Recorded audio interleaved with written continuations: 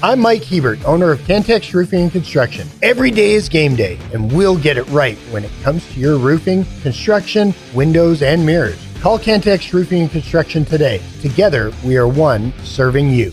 The podcast put together with Red Raider fans in mind. This is the Tech Talk Podcast from Double T 97.3, presented by Cantex Roofing and Construction.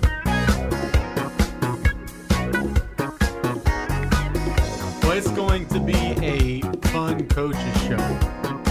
It's time for Castling.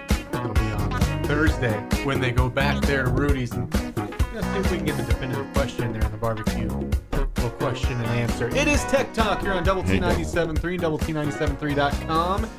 Happy Wednesday to you. Clint Scott, Dr. Mike Gustafson, Ben Foreman, because we're live from the First United Bank studio. You can call us on the Visual Edge IT hotline, 806-771-0973, or you can hit us up on the Yates Flooring Center chat line. Thoughts, comments, questions, reactions, all of that welcome there. Take us anywhere with a mobile app. It's brought to you by Happy State Bank. We're also streaming live on Fox 34 News Now and on YouTube.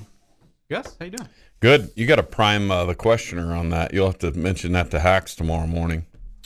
We need a. Yeah, I do know the people. We both know the people that ask you the do. questions. And the other guy, the other guy that'll be standing there next to the desk in case something goes wrong. So you got two sources of reminders there. True. The technical guy. So yeah, we'll have to again. I wonder if maybe that was just like he's saving it as a burner because it could be. You're going into first show, right? First week of Big 12 play. Not that it's difficult to come up with questions in general in the season, but certainly not on the first one. Right. This would be maybe like I'm saving that for whenever we go into a lull or whatever. Big win for the Red Raiders last night, and not so much with the opponent on the other side, but just how you responded after beating Texas in Austin. Would you be flat in this? Would you look just like you did on Saturday? And the answer was the latter there. You were there. You were there in person, getting crunk, right? Yeah. I did all right. Yeah. Environment looked good. Yep. Crowd looked good. Yep. More importantly, the team looked good. Yeah, the team looked really good. Missed what, first four shots maybe out of the gate and got down 11-3 or whatever. And, by halftime, you're up 9. And, there was a point at which I think maybe Tech had peeled off a 17-2 run. They were late in the first half and just flipped that game. You kind of thought, okay, this thing isn't going to last with them making everything and us missing everything. But you don't know if it's going to be midway through the second half and you finally take the lead or whatever. But this thing flipped on its ear. I like because anytime you play a Big 12 opponent, they're going to throw some sort of punch at some point. You look back at last year's team, you threw punches in games, you just didn't do it enough and near well enough or consistent enough for it to really matter for you. But you knew the Cowboys were going to throw a punch at some point. I liked that it was early because I'm just so interested in comparing last year's roster to this year's roster because we're a little burnt, right, from what happened last season. You can go from the staff as well. And I want to see how you coach in certain situations. And the fact that you got behind early and started out flat, well, okay, how do you respond?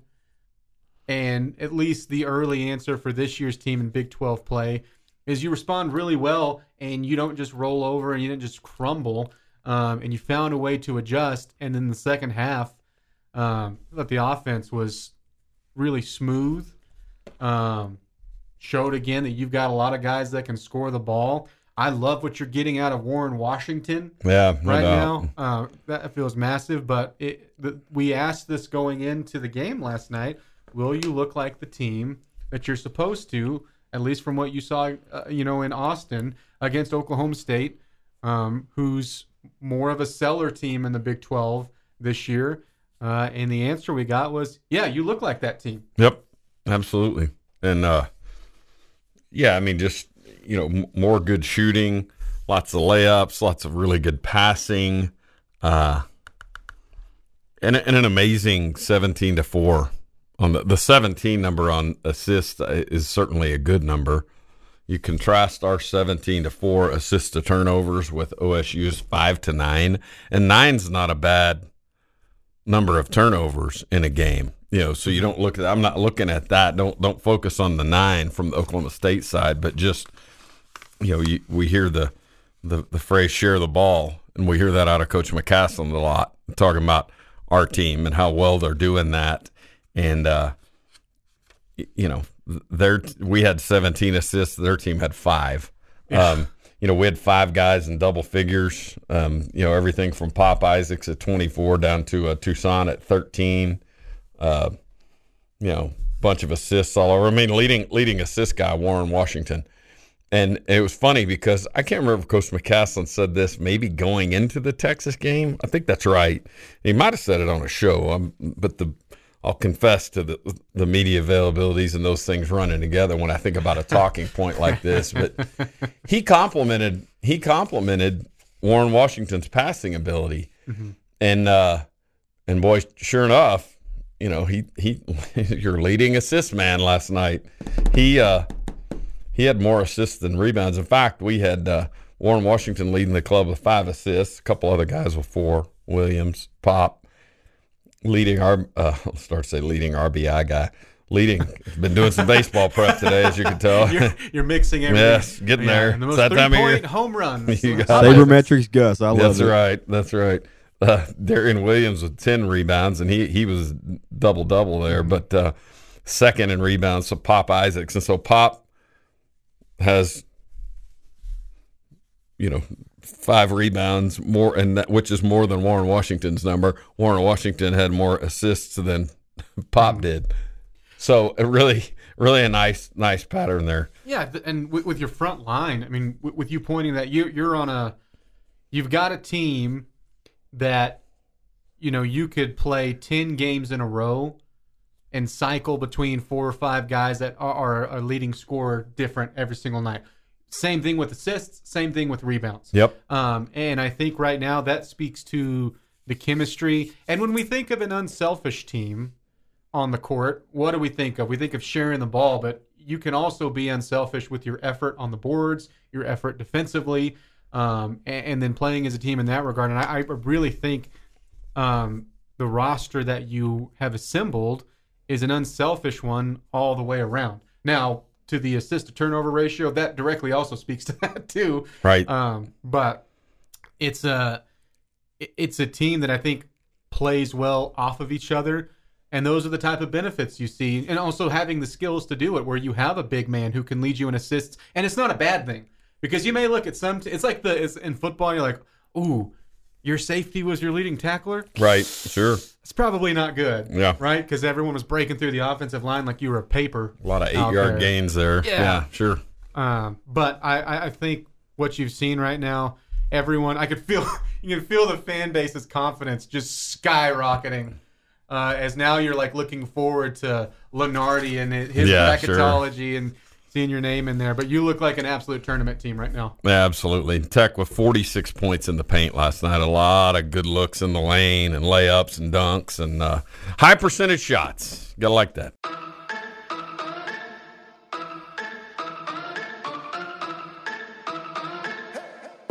The podcast that finishes your workday in a very Red Raider way.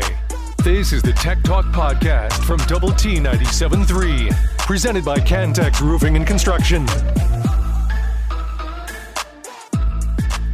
Welcome back to Tech Talk. You've got us on Double T 97.3 and DoubleT973.com. You can also take us anywhere with the mobile app. That is brought to you by Happy State Bank. Tech Talk on the go with the mobile app. Clint Scott, Dr. Mike Gustafson, and Ben Poorman behind the glass taking care of us. We'll start with what's on the airwaves tonight.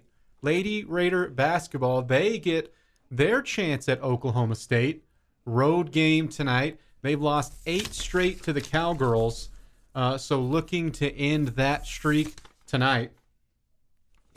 You can hear that on 107.7 Yes FM, 6 o'clock with Fink and Chuck. Should be a good one. We'll have the high school fan zone tonight, 100.7 The Score. That is from 6 to 7 o'clock. Coaches from Friendship, Cooper, and Liberty will join Garrett Luft here in the First United Bank studio. After that, it's a game from the ACC, North Carolina and North Carolina State, both 11-3, both 3-0 in ACC play. You can hear that right after the High School Fan Zone. And then 7 o'clock here on Double T 97.3, it is a wild card weekend edition of Cowboys Crosstalk as they look ahead to Sunday's matchup with the Packers. Of course, Texas Tech basketball, they were successful against the Pokes last night, and we'll talk plenty more about it as we go on with the program, but they win 90-73, went into halftime 40-31 after being down early, and then answered that with 50 points in the second half. Big time offense last night. Pop Isaacs had 24 points, Warren Washington and Kerwin Walton both with 16, Darian Williams 14, and Joe Toussaint with 13, as all 5 of your starters found their way into the double-figure mark. It is coaching change season, and I would label, as surprising as the Vrabel one was, this tops it. Yep. Pete Carroll out as Seahawks coach, but he's not out of the organization completely. He will serve as a team advisor. He's been with the Seahawks for 14 years.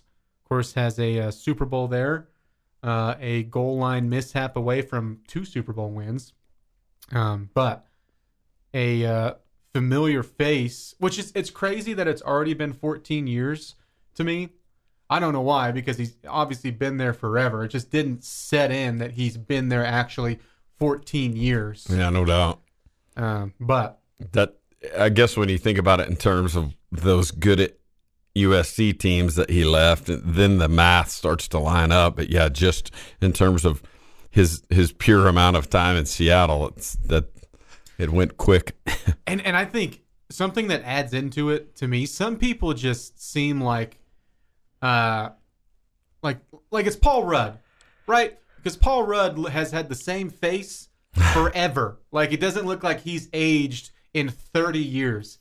Pete Carroll feels that way a little bit to me and has about the same energy anytime you saw him, like in press conferences or on the sideline. So it felt like it was USC Pete Carroll, even though it's been years since he's been there. Yep, he was energetic, like to your point, and then you see the age is 72, 73, something like that. Yeah. I mean, that's where you go, man, that it's energy beyond his and that may be what an old Coach McGuire looks like. I mean, hopefully he's still here and having great success in his early 70s, but that sort of high energy deal in an older guy that you just look at and go, man, this doesn't match the years. Yeah. Yeah, vampire. That's my guess. Yeah, there you vampire. Go. Stay away from garlic. How about this from the transfer portal? USC has flipped a transfer. Now, this is quarterback Jaden Maiava, and I should have this name down because he was at UNLV, who Kansas just beat in the bowl game. True. And I heard the name plenty, but it was already out of my mind. But I'm going to go with that. I nailed it. He had originally committed to Georgia 2 days ago, and now has flipped from there to USC, where if he went to Georgia, he wouldn't have been competing for a starting job. It would have been for the future with Carson Beck over there. But he goes to USC, and of course Caleb Williams is gone. Their big recruit Malachi Nelson, he went to Boise State and committed there this year. Miller Moss was who played really well for USC in the bowl game, but he has a actual starting, I guess, competition over there with USC. I'm not saying that's why he went over there. Who knows? There's so many different reasons. I know NIL and money immediately comes to mind. But an interesting flip where he goes from big-time program to big-time program in a couple of days. That is your Mountain West Freshman of the Year. Yeah, there's probably some attractiveness there for him to go play for a guy that he knows is going to sling it around. And this is tomorrow. It's perfect timing because I just saw the release. Tomorrow night, when we have Red Raider basketball, with Grant McCaslin. Of course, we will have head coach Grant McCaslin as he joins Jeff Haxton, but you will also hear from Warren Washington and Coach AC. Love it. I'm not going to guess on the name. I like that they make that simple for me. So there you go. That's who you'll hear tomorrow night. Of course, we'll talk about it tomorrow as well. But there are your headlines today. Hit us up on the Yates Flooring Center chat line. Comments, welcome thoughts, all there. We got this on the chat line. Either someone who hates North Carolina, Gus, or is a legit North Carolina State fan. All caps. Go Wolfpack, beat them Tar Heels. Okay. Yeah. Yeah, I mean, I'm all right with that. Yeah. Is there a little off topic, but I'm here for it. I mean, we share the we share your zeal for that team. Yeah, so they'll certainly have an interest with that game on the score. Do you have a blue blood and maybe multiple that you just absolutely hate or hate more than the others? It seems like for most people that's Duke, but I mean, I'm sort of neutral on them. I don't spend a whole lot of energy on that. There's been points along the way. It's funny, in the 90s, I probably watched as much Indiana basketball as anything, but you're talking about, and I enjoyed those guys and rooted for them. And so then when Coach Knight came here, that was yet another example of how surreal that was. But in terms of someone just hate, I'd have to think about that. I've never had much fondness for Kentucky, but it's not like it's not a ginned up hate. When I was a little kid living in Tuscaloosa, that, Bama had like NCAA tournament level teams, and they're in the mid 70s. And Kentucky was, in fact, they won a natty one of those years we were there. But, so when Kentucky came to town, that was huge. Because in that sense, in that area, that specific arena of college sports, Alabama was the little guy going after Kentucky, which was and still is. And so when Kentucky came to town, it was a lot like what we see in this conference with Kansas. Everywhere they go, it's kind of getting everybody's best shot and bigger crowds and all that. As I asked that question, that's 100% an answer for a lot of people in the Big 12 country. Kansas doesn't draw me off sides. They're really good, but I don't.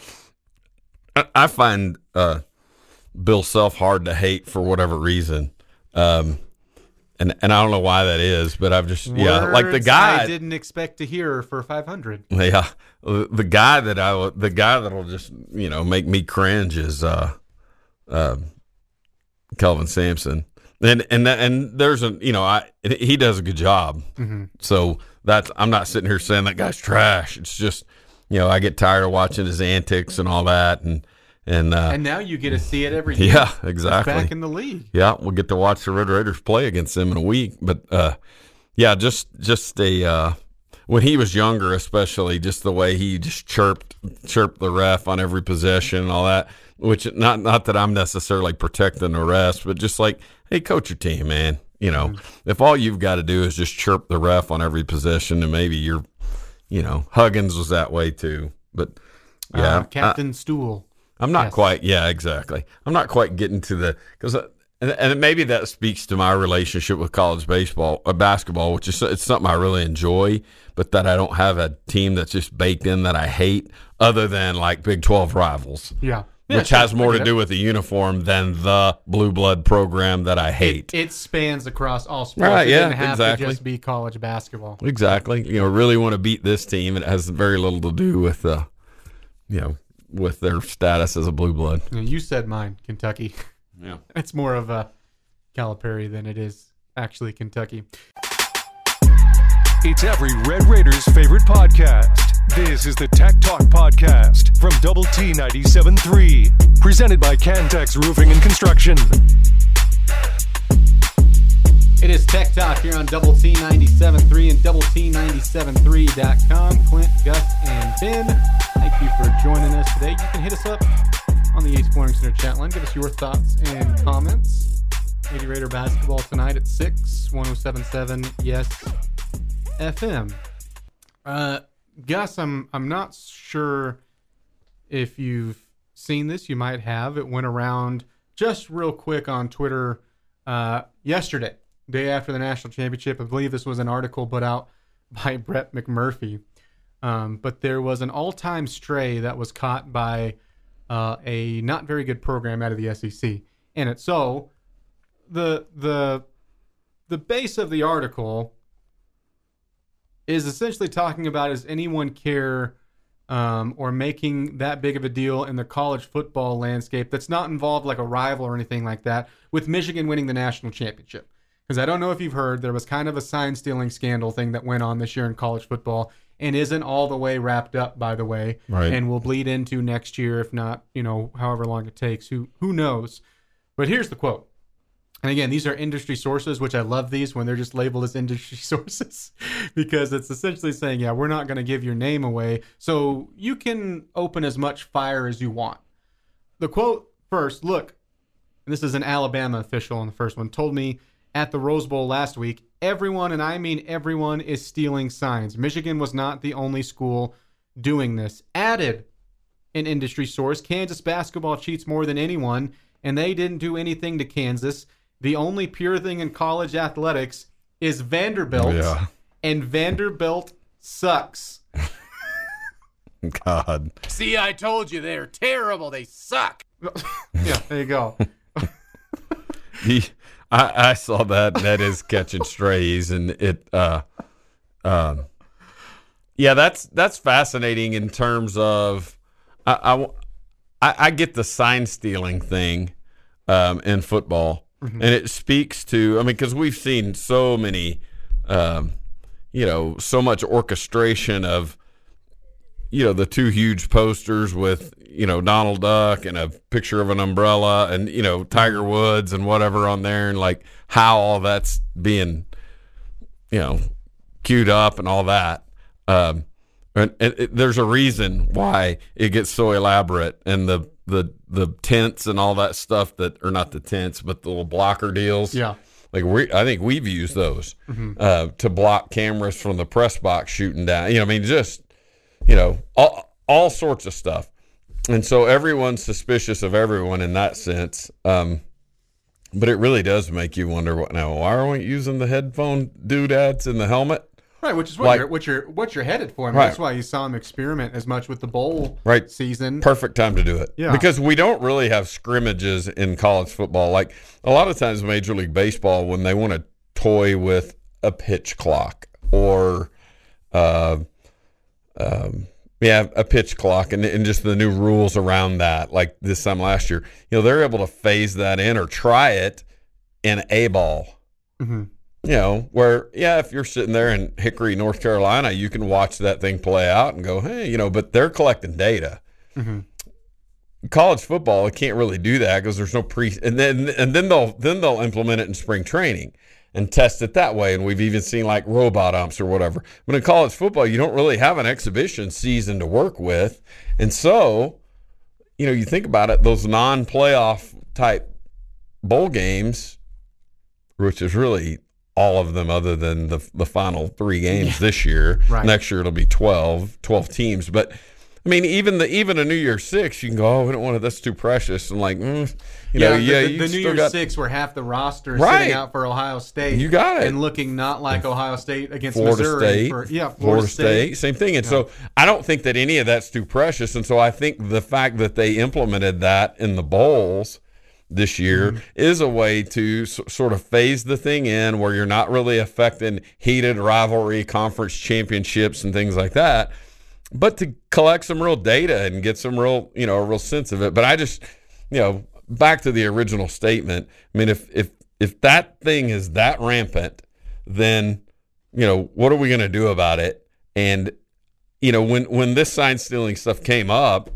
I remember comping it with Aaron about the Astros sign stealing, and boy, the lots of folks within the game felt like the Astros took the biggest hit for it, certainly, because the best evidence was there with the trash cans, and then they won a World Series and all that stuff.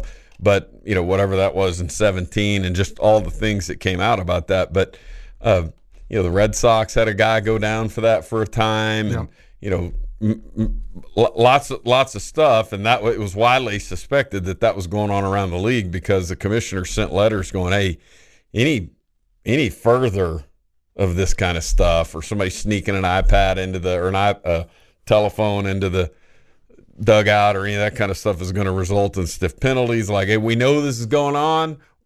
We're not investigating all that stuff, and it seems just like that. Like, it's not just Michigan is the outlier. Nobody else is doing it. It's like, no, everybody's doing this stuff. And it makes too much sense, though. They film everything in football. Really, everything everywhere is filmed. You know, every pitch now is filmed in college baseball, every minute of basketball, all that stuff. But 50, 60 years ago, they were filming every play in football. So the fact that somebody somewhere along the way didn't get the thought to roll the camera over there and go, hey, look at that. Every time he scratches his butt, they run the sweep. You know, whatever. That's how you should. Sweep. Oh, no, I was actually, it was just itchy. My behind itches, yeah. Well, then you can just scratch your butt and run a draw, right? Right, yeah. Other cheek. Sure. Yeah. Turn the other cheek. My biggest issue through that entire scandal and this entire process has not been like, oh, they crossed a line.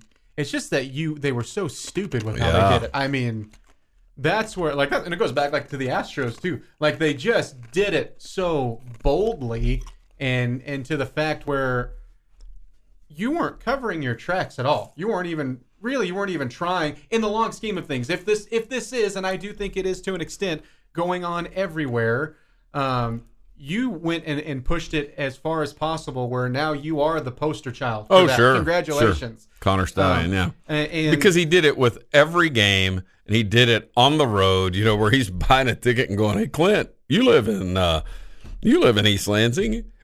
If I send you a ticket, will you go sit over there? I just bought a 50-yard line seat, and will you film their skipper on every play or their sign stealers? I mean, their sign givers.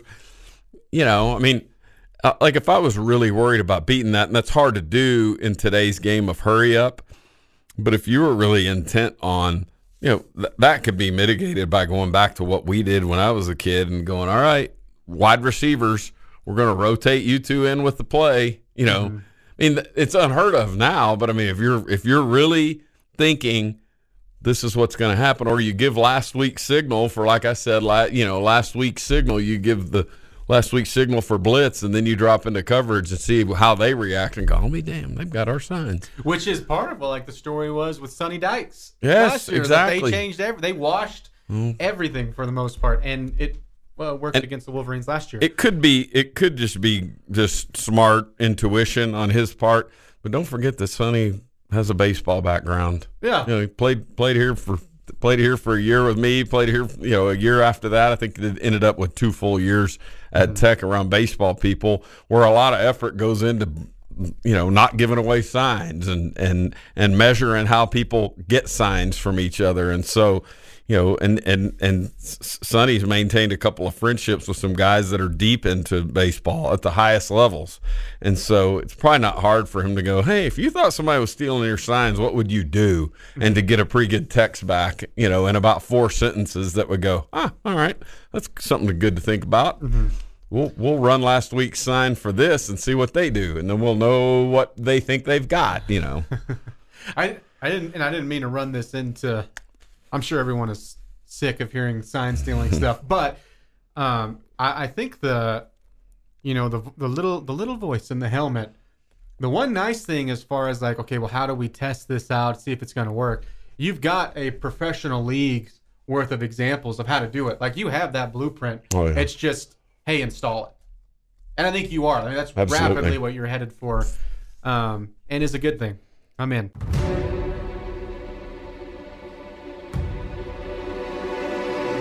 The podcast that finishes your workday in a very Red Raider way. This is the Tech Talk Podcast from Double T 97.3, presented by Cantex Roofing and Construction. It is Tech Talk here on Double T 97.3, DoubleT973.com. It's like Huey and the boys wrote it for us. It's time to take a look back on what's happened in history.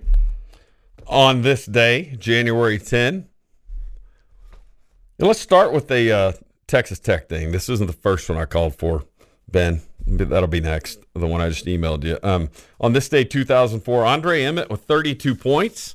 Texas Tech 83. Number 3, Oklahoma State 62. Hey, how about that? And that's why his number's retired, not that specific game. You circle it right there. We've traced it back. We've done the detective work. So dang good was Andre Emmett and taken from this earth way too soon. Absolutely. Yes. The catch. Dwight Clark, Joe Montana. It was the bane of many Cowboys fans. Pontiac, 3rd and 3. We'll see a pickup sometime on the right side, possibly. Montana looking, throwing in the end zone. Caught it. Dwight Clark. You know, if you're a Cowboys fan, right, and you're worried about this hopefully, deep playoff run, the way it's set up, hearing that, a few days before it starts, probably sending you like bad chills down your neck, like hearing your neck standing up right now and just haunting memories. Guys. Yeah. Well, and what that did, that moment there ignited San Francisco to be the team of the decade in the 80s. And, the 49ers, interestingly, we know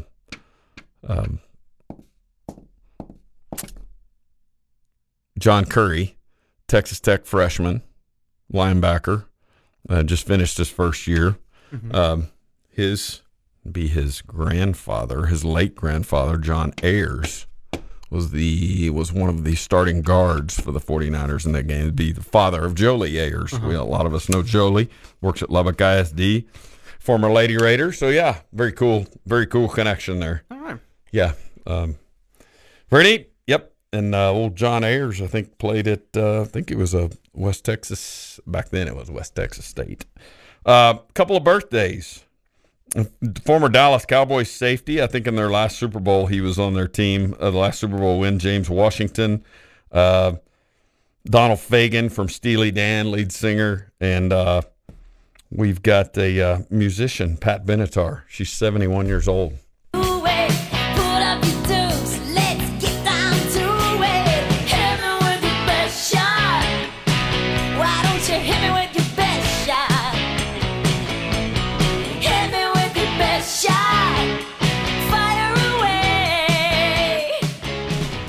Speaking of getting hit with your best shot, there's one more birthday that we'll talk about, and that is George Foreman, 75 years old today.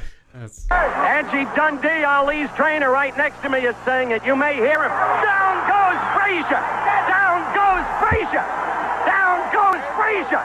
The heavyweight champion is taking the mandatory 8 count, and Foreman is as poised as can be in a neutral corner. You know, I've and this was Joe Frazier, kind of peak Joe Frazier in the midst of those 3 fights with Ali that were just epic, early 70s.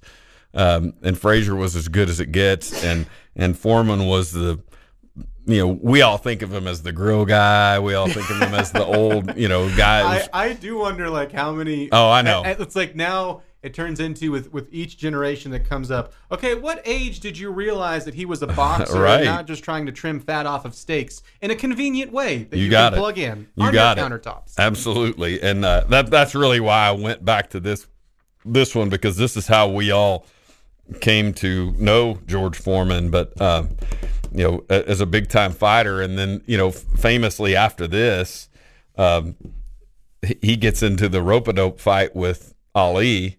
And Ali's like, I can't, everybody knew Ali can't punch with that young dude. He was just a big strapping buck and strong and and just crushed Frazier. That clip you just heard was early rounds, and he's devastating. And that's how we talk about Ben Foreman. Yeah, nice, absolutely. Crush anybody in the building. But Ali did the rope-a-dope and just covered up and took about 7 rounds of punches, whatever it was, 7-8 rounds of punches, and then Foreman got tired of beating on his forearms and relaxed a little bit, and Ali shocked him and ended the fight. And it was the rope-a-dope, and it was just an all-time moment in boxing. But Foreman was right in the middle of that stuff in the mid-'70s, and just a fantastic fighter, and what a life story. Like, somebody needs to do that 30 for 30 on his deal, because it was boxing early in his career, and in some ways might say a little bit disappointing because it ended short.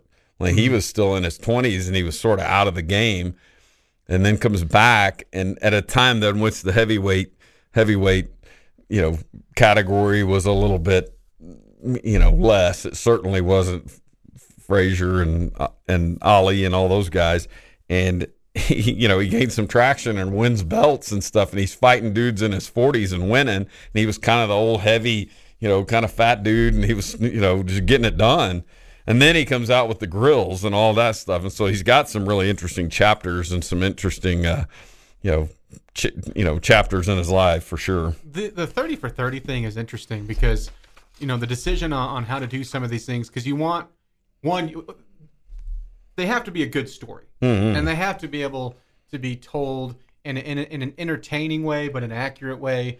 And you also have to do the game where you're saying, what if these stories haven't just been, beaten over the head a bunch yet that we could do in a unique way? Right. And I wonder if something like that would be one of them, because I feel like, that's a unique story, but especially when you pull in just the Ali and Foreman part, sure. That's been told a bunch, right? Yes. And it should be. It's a huge piece of sports history.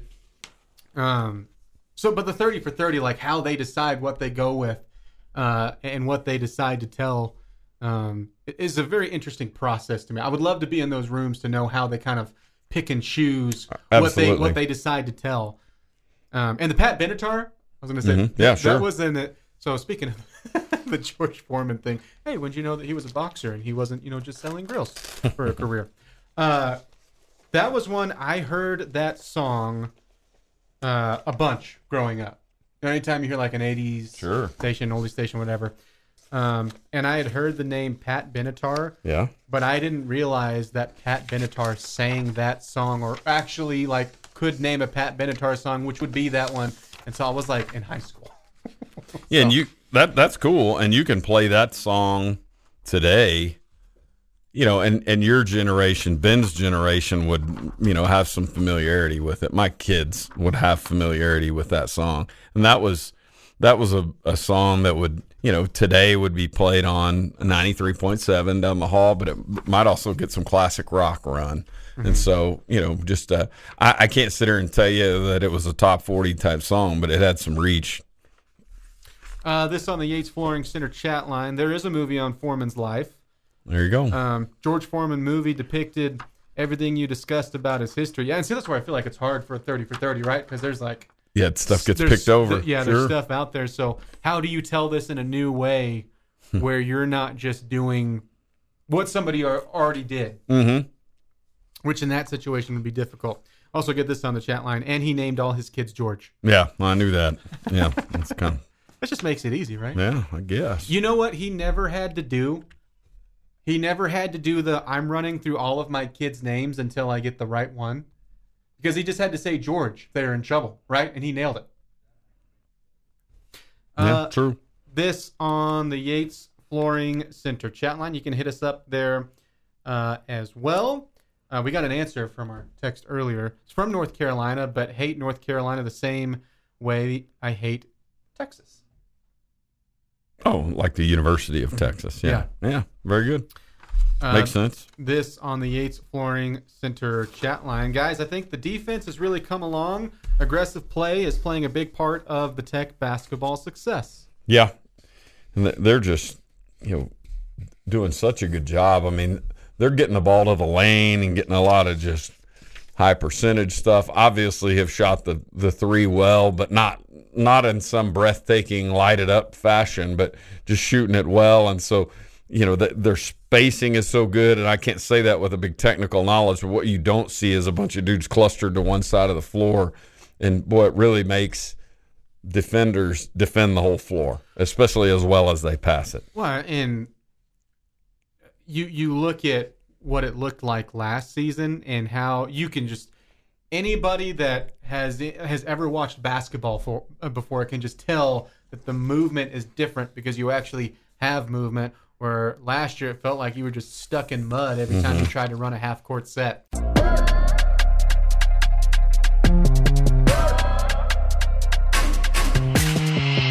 podcast put together with Red Raider fans in mind. This is the Tech Talk Podcast from Double T 97.3, presented by Cantex Roofing and Construction.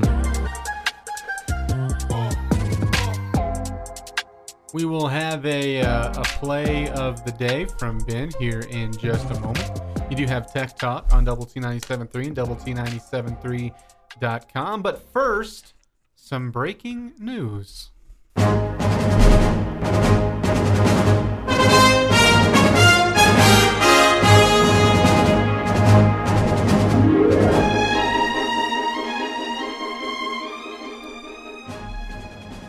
So, Gus, we talked about some, what I would say, fairly shocking NFL coaching news earlier, but this is on the college level, and I would say even bigger. Yep, no doubt. Chris Lowe, senior writer at ESPN, just tweeted that Nick Saban is retiring. Sources tell ESPN, obviously won 6 national championships at Alabama, and Nick Saban is now 72 years old, and so that aligns with the Pete Carroll thing. Mm-hmm. And you talk about two guys that, well, you talk about two guys that don't look their age. Yeah. Yeah, and, Saban is another guy, you're right, has looked like he's been the same age and coached the same way. Now, clearly not the same coaching style as Pete Carroll, but has felt like the same guy for 2 decades. Yep. And, yeah, highly successful. I would have told you that I wouldn't think that a coach could have been that successful in this era in which more teams are trying to be nationally relevant and competitive, and that he walked. You know, of course, he won a national championship at LSU, mm-hmm. then a brief stint in the NFL, and it would have been interesting to see that play out. You know, he wanted Drew Brees. Mm-hmm. Dolphins didn't make that move, thought he was too damaged. Breeze goes to the Saints, and Saban's like, yeah, this ain't going to work without the quarterback. And so he jumps back into college and peels off 6 natties. And, the first one within in his 3rd year, I believe, when they beat Texas in 2009. And then it felt like it was just almost like every other year stair step for them. And, but yeah, the career spans into his 70s, sort of an ageless wonder, and probably done all that he can do. And we may be at the point at which Belichick transitions out. Maybe not, but Belichick's right around that same age as well. You think about Belichick and Saban, even Pete Carroll, man, that could be some big ones there. Belichick, 71 years old, and so how much longer does he want to do it? Right, and it certainly seems like whatever happens with him, he doesn't seem like he's going to be on the sideline of the Patriots. Is he not going to be an NFL coach next year? No, I think there's a lot of organizations that are opening up that maybe are opening up because they think they have a shot at him. But the Saban, like what's incredible to me isn't just the amount of success, because that's no doubt. Let me say, look at all these national championships. I mean, they're the standard these days. But the way that he did it, and we talked yesterday about what it seems like right now with Grant McCasland, that he's got some adaptability as a coach. Mm-hmm. Saban might have the most adaptability with the most success that we've ever seen, because you go to those first national championships, and what were they doing? They were running out the big heavies, dominating defensively, putting out running back after running back after running back. That was like their feature on offense. Sure. And then it turned into, all of a sudden, Alabama might have the best receivers in the sport, and Alabama's putting quarterbacks out who have all of these yards passing. Sure. And the way that he was able to, quote unquote, keep up with the times mm-hmm. of what was working and is working in football is and I guess now you can say was incredible. The other side of that, so everyone is, including me, would put money down that Harbaugh is not going to be at Michigan. So there's huge big time program opening number 1, and that was already enough to have interest when the coaching carousel is happening here towards the back half. Sure. Might I add. they waited till down to the wire to have the biggest opening I think we've seen in a while, because this isn't someone stepping in trying to turn around Alabama. They were in the playoff this year. They were an overtime away from playing for another national championship. And I'd venture to guess it's safe to say if Saban didn't want to retire, he'd still have quite a bit of success moving forward. Sure. Is it national championship contender? Who knows? But probably, because what you're saying, I mean, he was still peeling off top 3 recruiting classes. Yeah. And, the dude apparently was remarkable in the living rooms. And, and you're exactly right, too. He came there with very much of a defensive first mentality. He himself, when he was with the Browns on Belichick's staff in the mid-'90s, he was a DB coach. He played DB in college, and so I think that's where he came to at first. But, I mean, you talk about a position group that he just spun off dudes. Yeah. Defenders and DBs, and that'll even roll into this year's draft. Kool-Aid McKinstry which is an all-time college football game, by the way. I think the and then the other young guy that declared, I think they've got 2 of the top 5 corners in the draft. I think that's right. And McKinstry's number 1. I don't remember if that's corners or DBs, but the point is, it's He's just had another. Some pretty good defenders roll out of there. I mean, not only recruits at the highest level, but developed at the highest level. And then there was the point at which, to your point, that he said, "Hey, I want to start.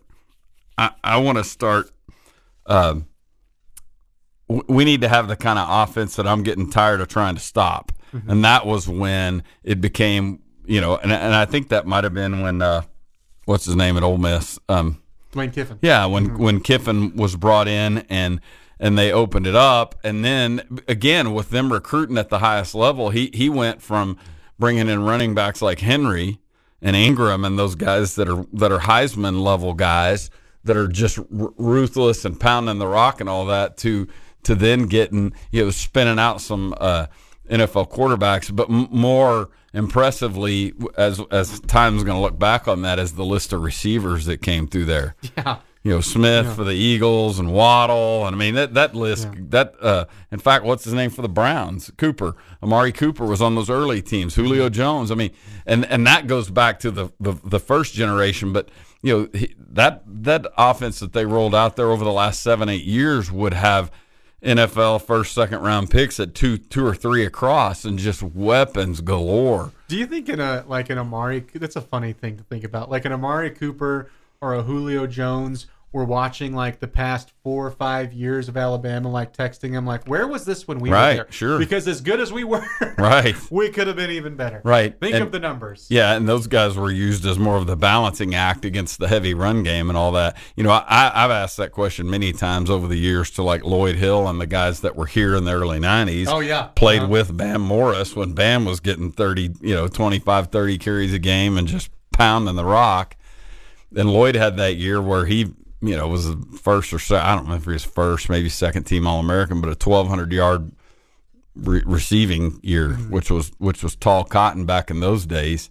And I asked him, would you have rather played in the in the Lee chair? And he's like, no, I like being the feature guy, as opposed to having to share all the balls, which is kind of a funny way to look at it. And he said that with a smile on his face. So I'm not saying he wasn't serious about it, but he had obviously given it some thought. But I think it's to the point of what you're talking about, that those, as that era changed, certainly at Alabama, and Saban said, hey, let's go sling it around a little bit. Still had the elite offensive line, still had the heavy run game. We're just going to mix it in with a receiver that's going to win the Heisman and first round picks littering the receiver room and just be weapons galore. And it's a coach that recreates himself. The other thing that Saban had to recreate every year was often his coordinators, because he was always spinning off for coordinators, one of whom has gone through his labeled coaching rehab for a reason. Yes, and in many cases it was that guy that came in as a fired assistant and rehabbed his image and then spun back out. But think about Kirby Smart at Georgia. That was the D coordinator, and then he goes to the rival, 4 hours down the road, and builds a beast, a juggernaut that climbs right into that conversation with Clemson and Bama and they go in there, and whoever the Big Ten team is, Ohio State, early on, and more lately Michigan, and just throwing haymakers at each other. And now it's Kirby Smart that's spinning out all the defenders to the NFL and all. And you think, man, like all roads ran through Saban. Just so impressive. The first name you threw out there when you're talking about the coordinators, first one that popped in my head, because now you're going to see rumors and and your coaching list. What will be a highly sought after job. Lane Kiffin was the first one that popped in my head. Sure. That'll be interesting. He doesn't fit that bill, but he would, the stage wouldn't be too big for him. It's Tech Talk here on Double T 97.3. This has been the Tech Talk Podcast, presented by Cantex Roofing and Construction. Check out our library of Double T 97.3 podcasts at doublet97.3.com.